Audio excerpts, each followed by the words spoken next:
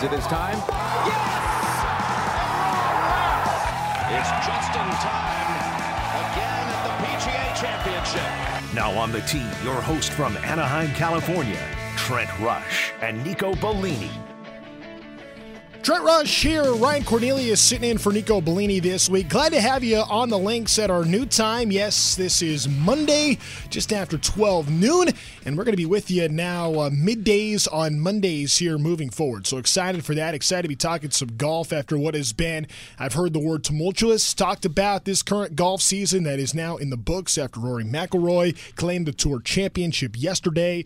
I've heard a lot of words to describe what has been so bizarre about this PGA Tour season and the impact that LIV has had in all of this. And the storyline never ends, right? I mean, this is something Nico and I started this show a year ago yesterday. It's been 366 days since we have been on with this show. And it has been arguably the most fascinating year that the PGA Tour has ever had. It has been interesting in the sense that there has been drama every week. And unfortunately, not all of it has happened on the golf course. And that was one thing that when we started the show, the mission of what we wanted to accomplish here was not to be all about PGA Tour talk and what happens there. Yes, that is a part of it. People that are interested in golf generally are interested on the PGA Tour. But we started the show to talk about the courses that you play and the way you play, and Nico being the great golfer that he is and me being the very average golfer that I am. We thought that that would be a marriage that could work and talk about different things here in Southern California, both of us Southern California guys. And Nico's going to be back next week. But all of that to say, it's been almost impossible not to talk about the PGA Tour because there has been so many dramatic changes that have happened each and every week. It's been 2 weeks since we've been on. And just in that time, the entire schedule in terms of the meaning and the value and the way the PGA Tour is structured, all of that has been thrown out and reset overnight. Since the last time we were on the air, it's been dramatic what has changed on the PGA Tour.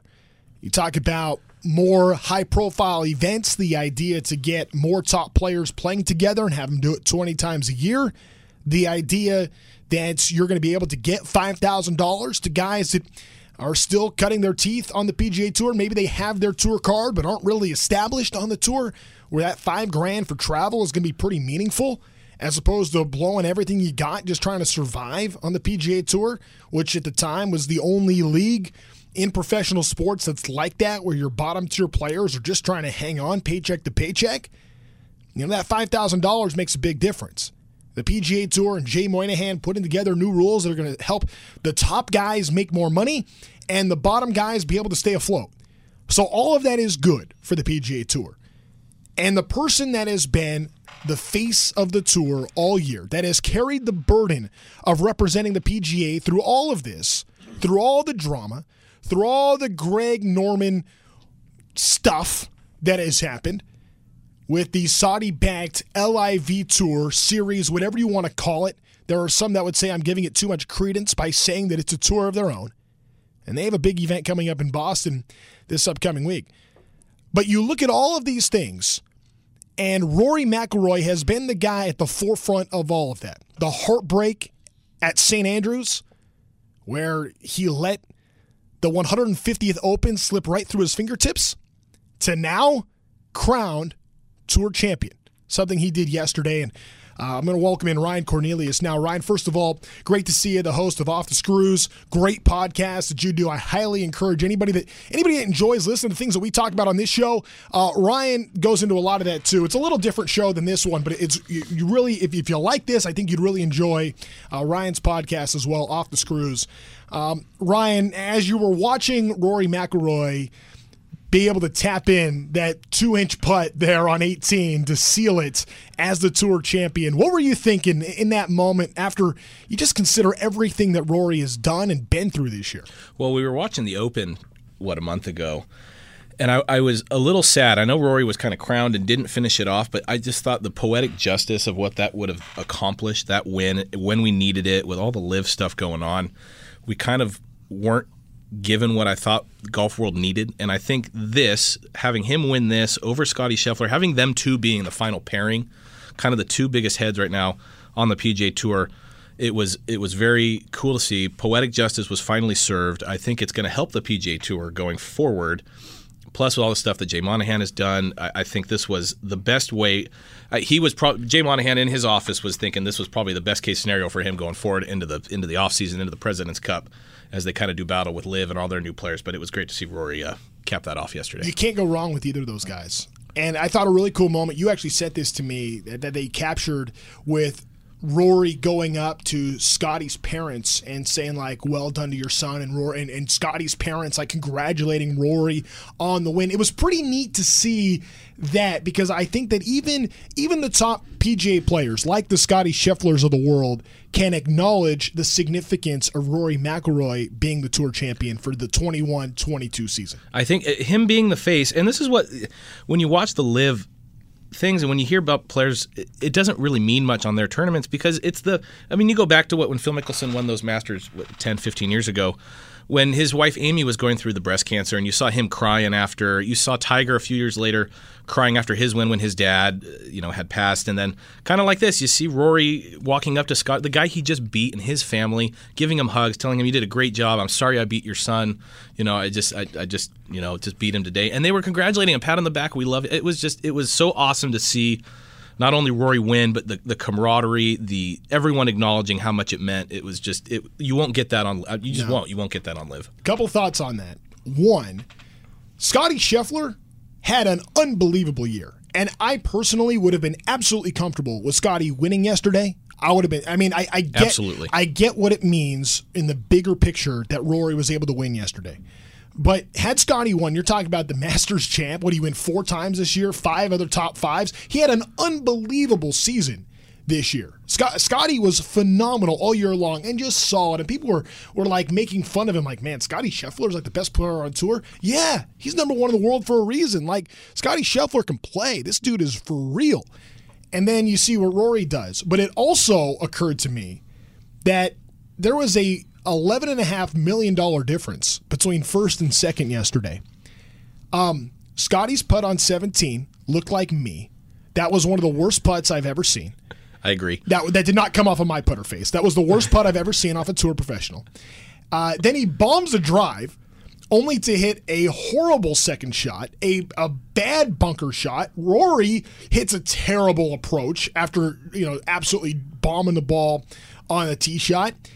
It was funny to me, as these are the very best players in the world. These are the two that, if you were to say who's the best player in the world, most people would say one of those two right now.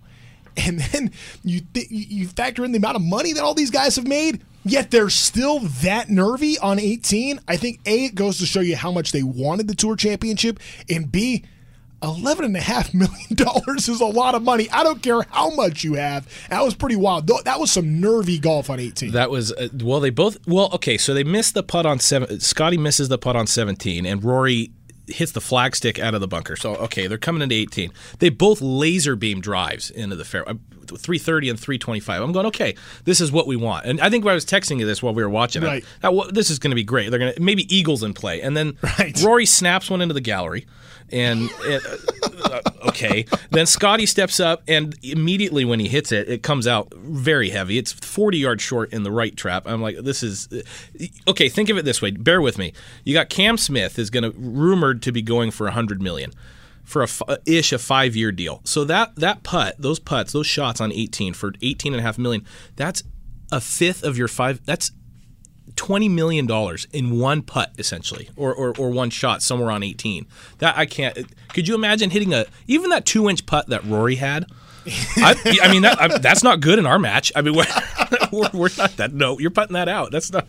I mean, because that was the difference. First and second was $11.5 million yesterday, yeah. And it was hard to fathom that guys that were that good could still be that nervy. It's not like the FedEx Cup carries the same weight as Augusta or even a U.S. Open or any major. It's not. It's a distant fifth compared to the 4 majors. But these guys still want to win it so bad. It still means a lot, even if it's not as much as a major. And then the money is absurd. So for them to play that nervy on 18, I thought was fascinating. I tell you, the guy that for a hot second, I was thinking Sungjae Im was in play. Out of nowhere. Yeah, I was thinking that 7 under yesterday. We 6 could be under at we could be at a playoff. Well, he finished at what, 20 under? He finished at 20. Yeah. Well, and so you said that Scotty has the big putt. You said between first and second. Look at the difference. I think between second and fourth. So Scotty hits it in that trap and then kind of flies it over the green. Now he's looking at bogey. If he ends up bogeying that's another $2 or $3 million off that shot. So it was now starting to look at, instead of 18 and a half or whatever it was, Scotty could have dropped to 3 or 4. I mean, it was starting, instead of 11, it was going to turn into a $14 or $15 million hole pretty quick there. So I'm glad that Scotty got that up and down, and tied with M and it tied for second. But yeah, M was close there. He was making a run, and I was a little scared that. And M's a great player, but I was just for the poetic side of it, Rory or Scotty were just the ones I was hoping were going to pull through. I mean, it's kind of like when you're playing like match play with somebody, and you're betting like a dollar amount per hole. I am a firm believer that the actual dollar amount means very little because it's different for everybody. Right. The number that I want to know is what makes you sweat. You always say that. I love that. What's the number that makes you uncomfortable? Would 18 million make you sweat? Right. Well, so now we know the number that makes Scotty Scheffler and Rory McIlroy sweat is $11.5 million. I agree. That's and then that putt for like a $3 million putt, like that's, you could be playing sometimes. I mean, you could be at sometimes $10 a hole if you've lost the first 12 holes. Now all of a sudden you're like, man, I got to put gas in my car to get home, and now you're like sweating that. I mean, I don't care what the number is. What the game I look for is the number that makes you uncomfortable, whether it's $10, $100, $1,000, or in that case, like $11.5 million. That's, now we know the number there. But I thought really cool to see Rory win. I thought Rory was really gracious afterwards, which I thoroughly expected and also enjoyed hearing that from Rory McIlroy, who couldn't really be a better face for the PGA Tour. And we've talked a lot about Rory 1.0, 2.0, and who I think now is Rory 3.0. The guy that came on tour, the brash, hot shot, incredible ball striker, the next Tiger Woods that goes and wins 4 majors. And then you kind of have the pompous hothead that came out, little elitist.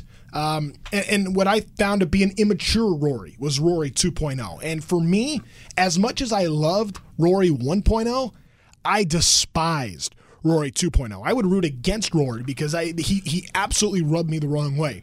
Somewhere along the line, Rory has genuinely matured. He has embraced the leadership aspect of this. And we give Rory a ton of credit. We don't give Rory enough credit for what he's dealing with, putting the tour on his shoulders, something that the only other person to do that was Tiger. And Tiger was doing it while he was winning all the time. Rory's doing it where he hasn't won a major in 8 years. So it's pretty impressive to me the way that McIlroy has handled himself through all this, being the face of the tour, and it's perfect that he ends up being the tour champion. Did you see that he finished top 8 in all 4 majors? A sneaky top 8. I did not realize that. He didn't win one, but to do through all of this. By the way, I spoke about this on my podcast the other day. Did you heard about that new Netflix series coming out?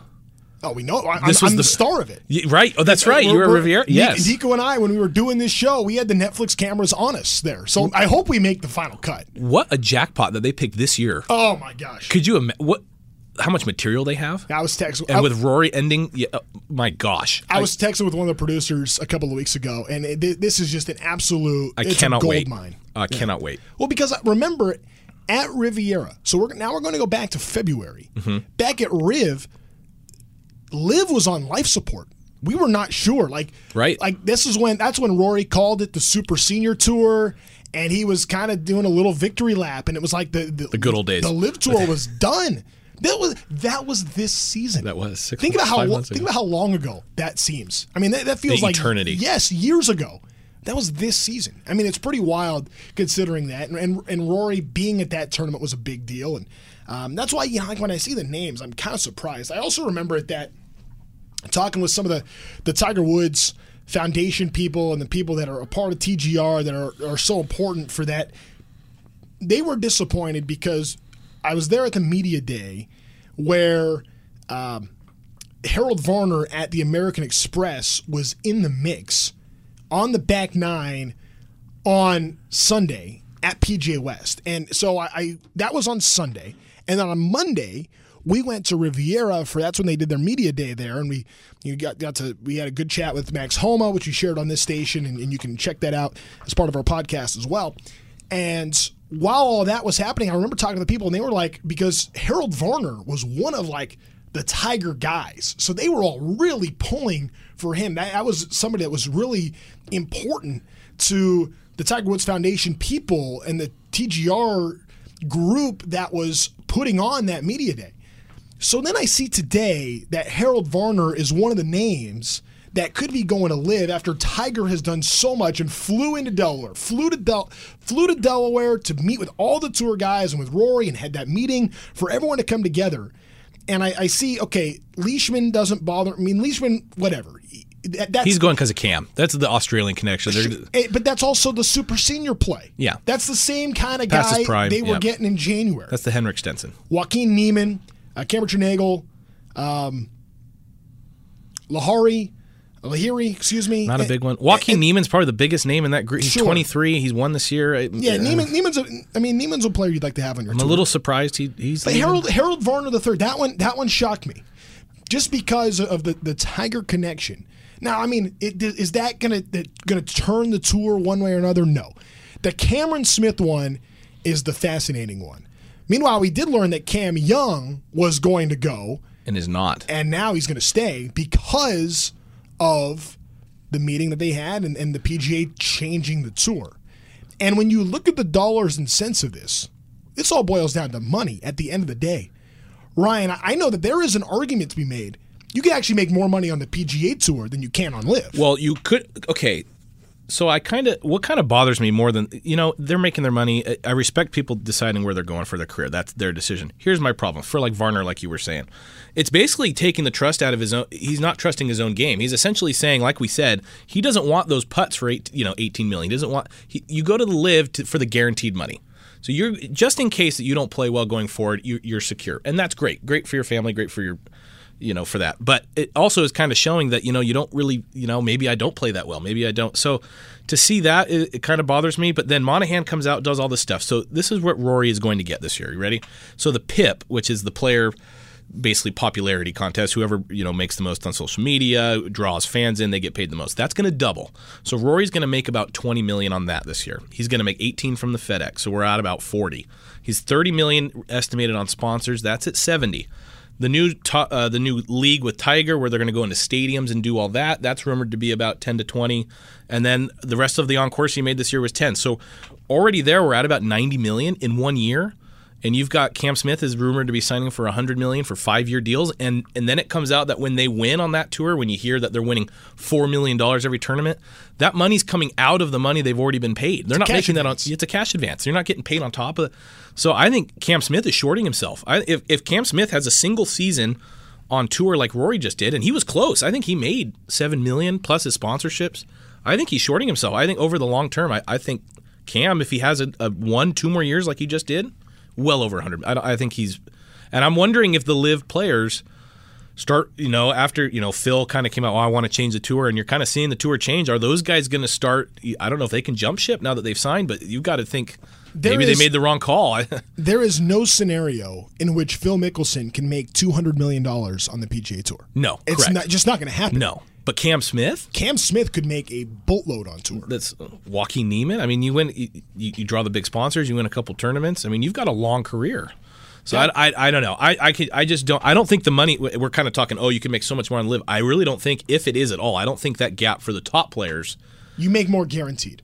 Correct. It's up front. You don't have to worry about how your game is. It's the bird in the hand versus the two in the bush. Correct. And that's the thought. And if you're going to bet on yourself and you're going to have a year like Rory, you can make as much money in 1 or 2 seasons on tour as you could in 5 years on LIV. Correct. And you get to play in the majors, which to me, looking at it, I don't see how. I cannot see a path now that in that meeting, closed door meeting that Rory had with Tiger and the rest of the board, they were talking about they're going to all boycott the majors if they allow LIV players to play.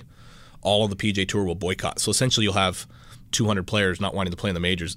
I don't see how they could side with LIV on that. So I can't see LIV players being allowed. So you're going to give up majors. You're going to take a little more guaranteed money. I don't know. I'm upset by how ugly this has all gotten. Yeah, it stinks. That's the part of this, because we all love the game. We love the purity of it, and we love how fun it is, and a walk out in nature and the great places to go, and you get to go explore a new course for the first time. All of that is phenomenal, and that's why we all fall in love with this game, and we all like watching, the great moments. I mean, you think about all the great moments at Augusta and St. Andrews and like Pebble Beach. Like I was watching a lot of great U.S. Open stuff before I went up to Pebble this past weekend, and that was one of the things that it just draws you to the game, is the history and the reverence of it. And LIV is not going to have any of that.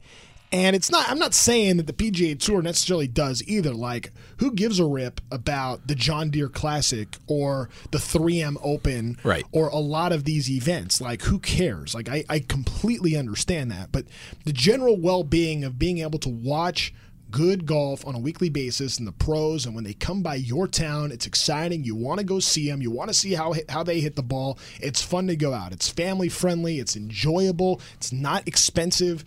You go, like, there's a lot to that, and that's part of why I think so many people love watching the PGA Tour.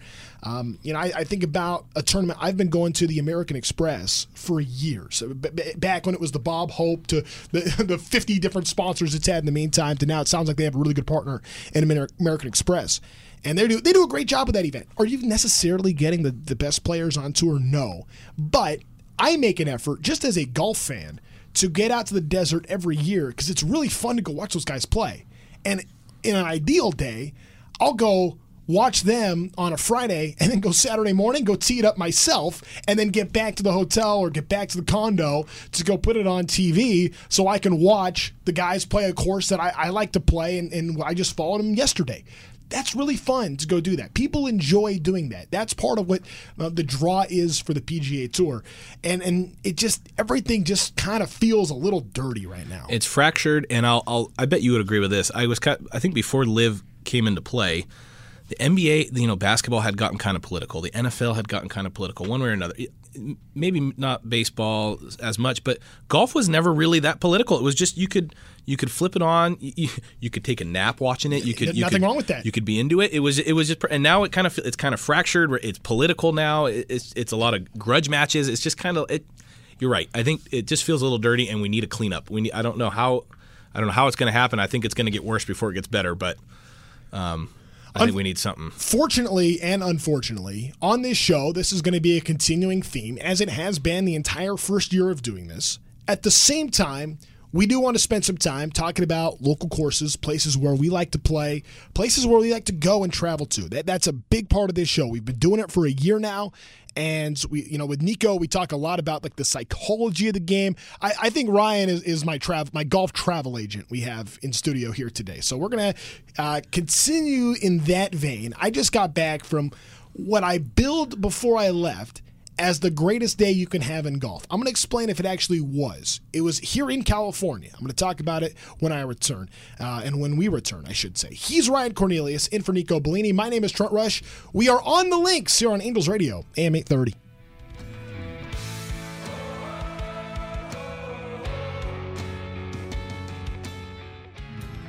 Angels Radio. AM 830. Angels Radio. AM 830.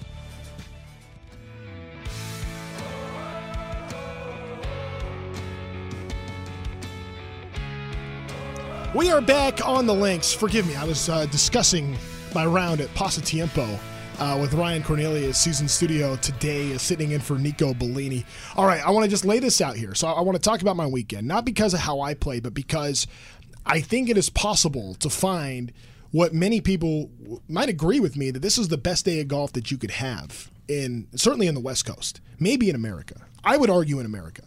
So went up to Pebble, played Spyglass on Sunday, and then on Monday, it was Pebble Beach in the morning and Pasatiempo in the afternoon. Now, Pasatiempo, Alistair McKenzie, Marion Hollins, one of the all-time, I think, great design courses. If you want to talk about a place that what I think is the crescendo of golden age golf design, it truly is Pasatiempo. It is 15 is a carbon copy of 12 at Augusta. There are a lot of holes on there that have that feel, sneaky slopes.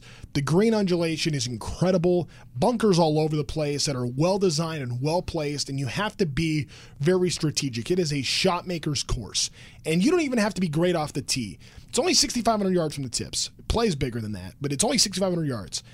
You don't have to be great off the tee, but you do have to be great on the approach, and it was really fun to try to walk through a course, or to literally walk through a course that was designed with the idea of just an absolute shot maker's challenge course that in 1929 was regarded as one of the best courses in America, and that holds true still to this day. You are not going to find a public golf course with the same kind of design features that you are going to see at a place like Pasatiempo. It's up in Santa Cruz. So basically what it is, Pebble Beach on the Monterey Peninsula, it's about an hour. It's just on the other side of Monterey Bay is where Pasatiempo is, and it's only a half hour from the San Jose airport. So it's really easy to fly up there and go play Pasatiempo. It's expensive. It's semi-private, but I think it's like $350 to go play there. But when you think about the price of Pebble Beach and you think about what you're going to pay at the Pebble Beach resorts, all of a sudden $350 doesn't look so bad. So that's one of the things about Pasatiempo too. It is one of the most premier. It's the absolute pinnacle of golden age golf design, and it was Alistair McKenzie's finest work, he says. And he even put his home there on the 6th hole. And this is the same guy that designed Cypress Point and Augusta National, and here he is at Pasatiempo as a course you can play. And I just want to go through a little bit about Pasatiempo too. That back 9 is maybe the most thrilling 9 holes that anybody can play on a course that you don't have to be a member to. Of courses that you can actually get on, that's about as great as it gets, and it's again available. It was not hard to book a tee time there. I booked way in advance. I could have booked day of. You can get a tee time there if you're willing to pay. But I truly feel that I know it's not really a secret. Golf Digest has 11 in their public golf list of the top courses in America. But it does still feel a little bit like a secret. Pasatiempo truly is just one of the all-time great places to play golf. It's kind of I call it Augusta's West Coast sister. If you could play Augusta for $350, would you do it? And that answer is, of course. So that's why I think it's so good. But also, it's kind of in that weird little niche of it's right behind Pebble and Spyglass and Spanish Bay. So I think you get the tourists that go there because they hear about it. They don't really hear about Pasatiempo, so you don't get the tourist level. So you're right. You can book same day. You could go, and it's walkable. I know you and your dad walked it. Yep. I think I honestly played a lot of. You and me have played a lot of golf. Played a lot of golf courses. I cannot think of a better public designed course in the States. I think that has to be one or two. So we have this debate all the time. If you could play one round of golf before you die, the number one place, and it's got to be a place that you've played, and like I'm Cypress Point, Augusta, Pine Valley, those they're out. No, because we haven't played them. We don't know. And even for my purposes, I'd be willing to even take out I've been fortunate enough to go play Riv and some of the other top pretty exclusive clubs. Those are out. I'm not including those places you can actually go play where you can book a tee time and get on and go play. Don't want to be morbid, but if this is it, and but you going tomorrow. Where can we play? Where are you going to go? That you can go and get a tee time and go and play tomorrow. Where's your last one? And Pasatiempo belongs in the conversation. It's not my pick. No, but it's top 5. It's in the handful. I think it's in the conversation. I am still going to go with Pebble because I think the stretch of 6, 7, 8, gosh, even 4 and 5, the front 9 at Pebble, and 17 and 18, and 17, right. All of them. 16. I like 16 a lot. I mean, there's some great holes there, but I think when you were walking up that cliff on 6, and then you go down into the par 3, and then across the 2 shots, the second shot where you got to carry the Pacific Ocean on 8. I think that stretch from 6 through 8 at Pebble Beach is the all-time greatest 3-hole stretch that you can play in the United States, and I'll sit here and I will defend that for eternity because I think that's it. And that's why I lean Pebble if there's a way to get on, and there are ways to get on without paying $600 and spending the night at the lodge. You can do it. We did it. It's possible. I'm not going to tell you how because I want to be able to do it next year. Yeah, we're not spilling the secret. I don't want the word to get out, but it is possible to get on without paying $600 a pop. And I just was really, I was truly blown away by a course that I have seen on television countless times, that I've been around many, many times before, but the first time actually walking the hallowed grounds and playing Pebble Beach, I think that there is something 6 through 8 stands apart as maybe the greatest stretch of holes I've ever seen. I had a thought last night. I was thinking about this. St. Andrews, Carnoustie, Augusta, they all kind of feel like you play through a museum. I haven't played Augusta, but you're playing. Not only are you playing golf, but you're playing in. It's a reveled ground. It's hollow ground, and there's not many places in the States that are that old that can compare over the seas. But you get Augusta, your Pebbles, and I think just Pebble that adds. You just feel the minute you step on the grounds at Pebble, you're kind of walking on. You can feel the air underneath. It just feels different. Now I think you know what I meant by that when I was trying to tell you. But it just you're in a museum. It's one of the coolest experiences in golf I think you can have. I was shaking on the first tee. Oh yeah. Because you're not hitting driver either. I'm shaking. Well, you told me whatever you do, don't hit driver. Do not hit driver. And I think I could have hit driver. But here's the thing. I hit 4-iron, and I hit a bad 4-iron. I shanked it off the toe. But the 4-iron doesn't go as far as the driver, so a shank isn't going to go as far off as a driver shank would have gone. So I was still in play, and I was still able to salvage things there. But it really was one of those things where you're genuinely nervous. I was nervous the second shot on 8s where you got to carry the ocean. I wasn't worried about having the right club. I just knew that this was a story I wanted to tell for how this course was going to play because you've seen it done so many times before and so many great, great moments that have happened. And then it helped. So I was there celebrating my birthday, and my dad's birthday is coming up later in September, and so that was why we went. We had never played it together, and then he ends up going 1 over on the last 5 holes. So he was like super pumped. But really, when you can go and like what you said, hallowed ground, I love that comparison. It is like walking a museum. It feels that way. And you know what? I don't want to say that there was letdown at Pasatiempo because I have read so much about it. But you're spending the day in the morning walking the cliffs and walking Pebble Beach, to then like get in the car and you're leaving Pebble and you're going somewhere new and it's a little bit more inland, and yes, you can see the ocean from the first tee, but you're not on the water. It's a little different. And you're like, oh, man, how do you avoid letdown even though you're playing a spectacular place like you just came from Pebble Beach? And then maybe you go the first 2 or 3 holes and you know what? Hey, this place is because it's not the clubhouse is not overly impressive. It's kind of my style, but it's not overly impressive. And you're going and you're walking through Pasatiempo and you hit the first hole, and the first hole's okay, and the second hole is, oh wow, this is kind of fun, and 3 is, oh, this is cool, and then you get to 6, oh look, it's Alister McKenzie's house. 7's really cool, it's lined by pine trees the whole way through. You have to hit a straight shot, and then you're like, oh wow, that front 9 was pretty fun, like that was pretty good. It wasn't Pebble. I just played Pebble. No. It wasn't that.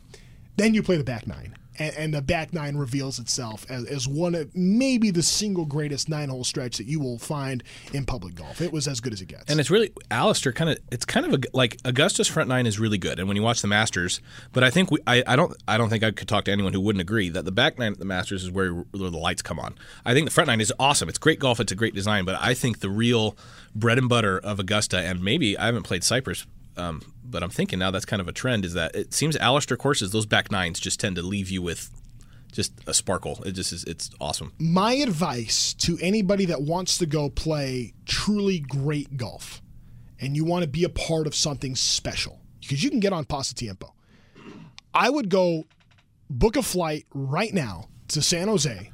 It's a half hour from the airport. Go play Pasatiempo right now, because I need you to hustle so you can get on a second time.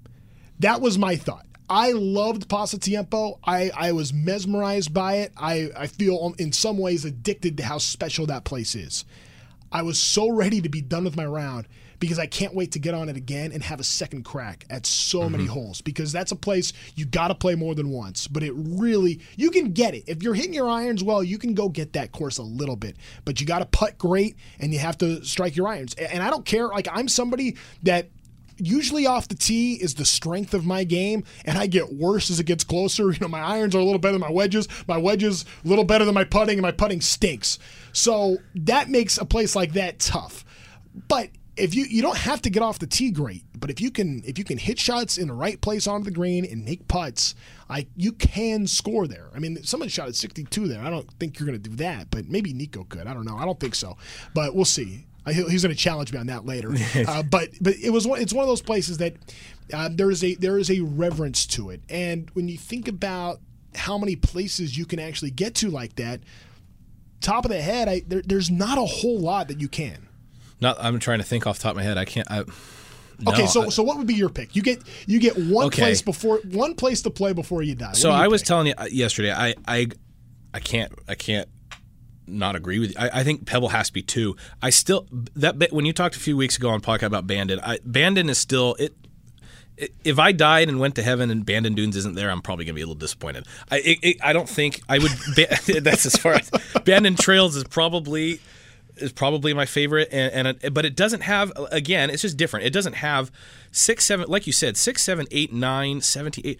There are not better a stretch of golf at Pebble. That front, 5 holes in that stretch. I don't think there's a better stretch maybe in the world. If you 3 through 8 is as top notch as you get. It's incredible. You can't beat that. So on that end, you can't beat that anywhere. So I think can I pick 2? Can I pick a day of 36 holes before I die? Yeah. Can I go and play those 2 at once? Because I think those are my top. You might be a little stiff though, getting off the plane and then you got to drive. There is a flight though from San Francisco to North Bend. North Bend, correct. So that on a little puddle hopper. We could work it. But no, I between Pebble and trails over at Bandon Dunes, I think you can't go wrong. Of the courses I've played, and I think Pasatempo's in that conversation. I think they're both all right. They're all right in there.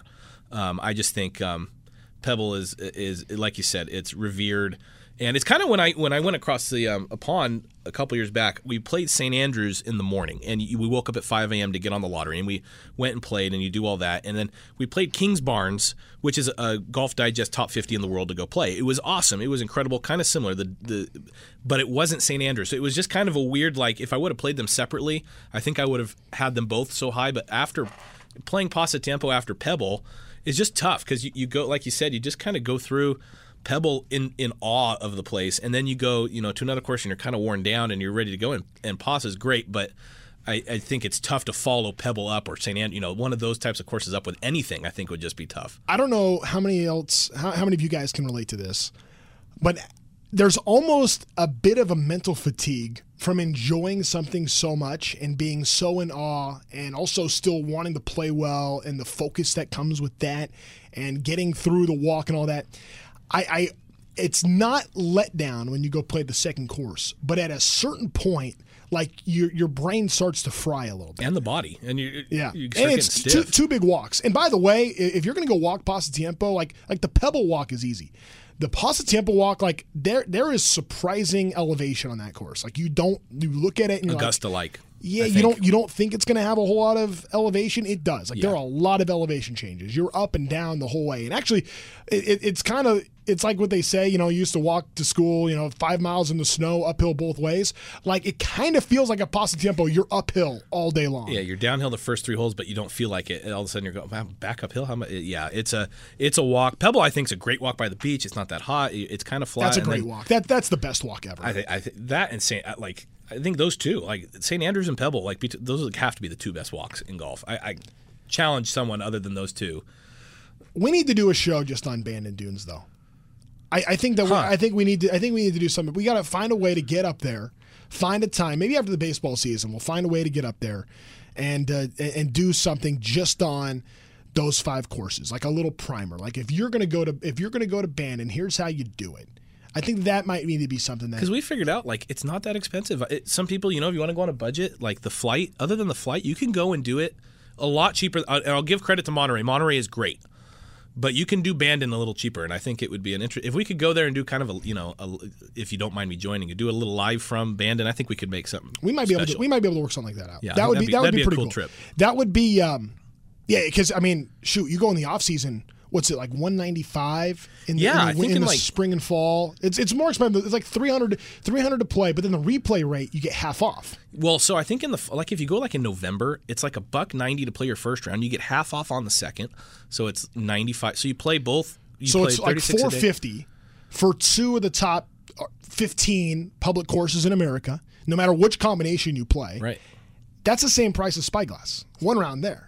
Plus, you get 2 people on. The lodging is a lot less expensive. It's lot like less $250 a night. expensive. Abandoned. You can get $250 a night, and for one person, it's like $270 for the day of golf in November. So you can play a day of golf, 36 holes, and a night, and it's $500. I still think you can go. You can do. The one thing I love about Monterey, like if you want to do it big and go do Pebble, go do Spyglass. I mean, and it's so worth it. Spyglass, the first 5 holes. I mean, incredible.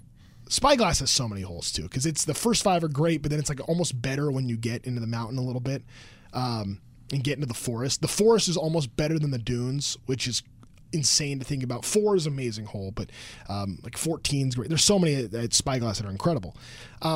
So you want to go to Monterey and go do it big? Yeah, go do it big. You don't have to. You can go to Pacific Grove, and the back 9 at Pacific Grove is the same kind of dune style that you're going to go play at Spanish Bay, that you're going to go play at, it's right there. It's in line with Monterey Peninsula and Cypress Point and all of those. $25. Right. Yeah. Right. Poppy Hills, Poppy Hills is cheap. $100 if you're a Southern California member. Even if you're not, I think it's $150. So that's well in budget. So you can do it. You can go to Monterey, and it doesn't have to be wild. But anyway, I went, and it was milestone birthdays for me and my dad. We did it big. We did one time, once in a lifetime kind of a thing. I would say I don't think that I would do Pebble and Pasatiempo in the same day ever again. I wouldn't.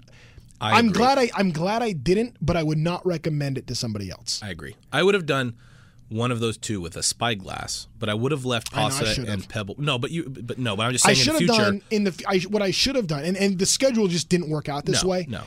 I would have liked to have gotten off the plane, played Pasatiempo that first day, and then day 2, Pebble in the morning, Spyglass in the afternoon. And that's the if there is any knock on Monterey, which I don't think there really is a real one, but is that you're kind of at the mercy of their schedule. They are so booked. Not Pasa, but Pebble and Spyglass in Spanish. They're booked months in advance, so you're kind of at the will of what tee time can you get, where can you move it. Whereas at that's Bandon, the knock. Yeah, other places at Bandon, there's so many courses you can finagle your schedule a little bit. So I will tell you this though. I mean, you better Bandon. We called. Oh, you're right. The first time I called for fall of 23. A year out, and they were 100% sold out. But then I said, do you have anything in 22? And the gal on the phone laughed at me. She goes, no, we don't have anything in 22. Are you crazy? And then she goes, well, I said, well, could you at least look for me? And she went and she looked and she found something. Yep. And there was one weekend that worked. I mean, you just kind of have to get lucky like that. But it is possible. You can do it. You go call. Makes it more fun. Push a little bit. There is something to the adventure of that. Okay, we're going to step aside. There's another course here in SoCal that I want to talk about that I think is a great prep course for a lot of these big-time, high-level style plays. We'll talk about it on the other side of this break. He's Ryan Cornelius sitting in for Nico Bellini. My name is Trent Rush. This is On the Links.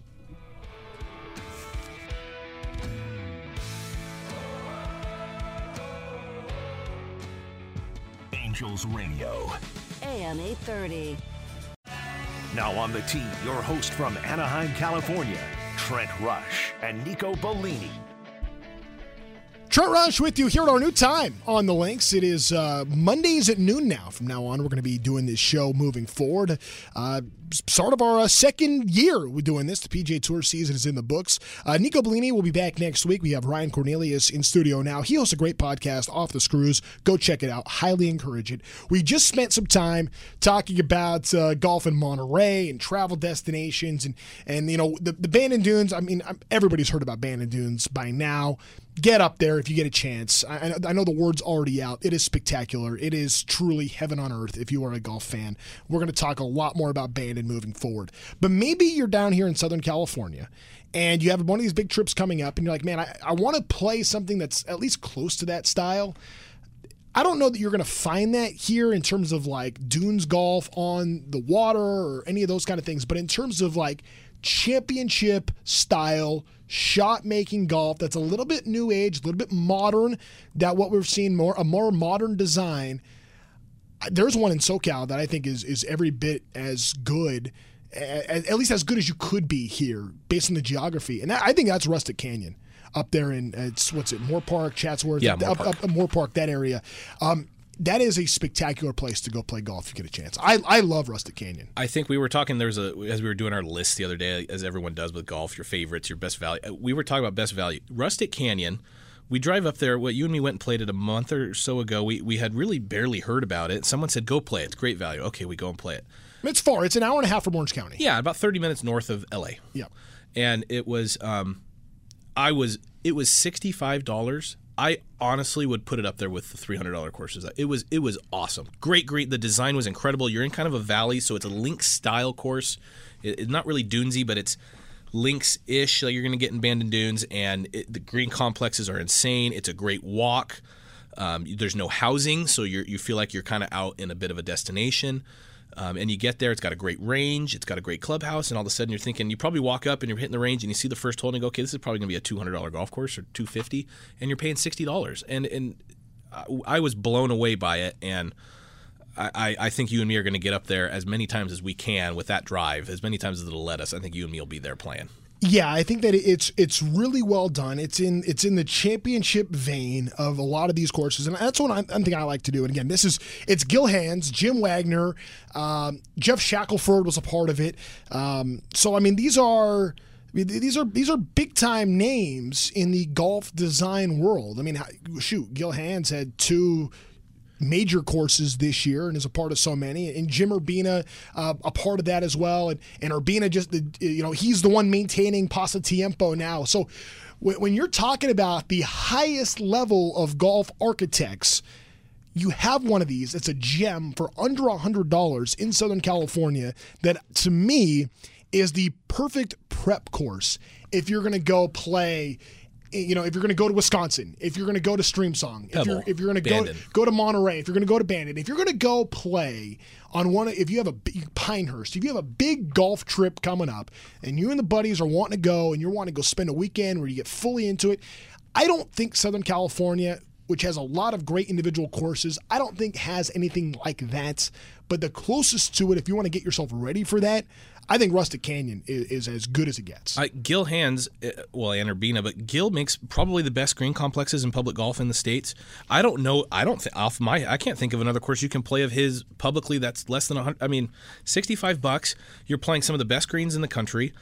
You get to go and you feel like, didn't it feel like we were out kind of you're kind of out at a destination? Didn't feel like you're in LA. Didn't feel like you were in Moore Park. No. So I thought it was, I'm shocked. And I heard when we were talking to the guys that were working the shop, they said it's because the owner had to buy it from LA County or whatever county they're in there, and one of the stipulations was they have to keep it kind of competitive with the municipal courses that are around there. So they've been kind of straddled with keeping the prices low, but it's great for players like us because you can go and you want to get ready for these trips, and you can go and not break the bank and have a great day. You could play it twice. It was astounding. It was great. Only advice for Rustic Canyon: it can get hot, it can get windy. Bring water. But that's it. We didn't do that. We didn't. We didn't know they didn't have any no snack shops or anything out in the corner. So yeah, bring your Gatorades, bring your waters, and you're fine. But you do get that. You get that remote destination golf kind of a feel, and that's something that for me I crave that. We went to Bandon Dunes last September, and every day since I've been home, I have craved to find something like that. We're sick a little bit. It's 100% true. But I got a taste. When I went to Rustic Canyon, I got a taste. There's an element of finding something. It's a little bit hidden. You got to go way back in there to go find it. There is something to being able to be a part of a place that has that championship feel. Like I kind of rank courses, resort courses, championship courses. Rustic Canyon is every bit a championship course. So that's something that we recommend. Ryan, it's been fun just talking golf today. The PGA Tour season is over, and here we are now getting a chance to work on our games and go talk about maybe what you guys want to do as far as golf goes. Ryan, thanks for coming in, man. Thanks for having me. Always. Thanks for having me. All right. He's the host of Off the Screws. Check it out. It's podcast available all over the place, wherever you get your podcasts. Ryan's there. Off the Screws. That's how you can do that. We have our podcast as well. Nico will be back next week. I'm Trent Rush. Thanks for joining us on The Links.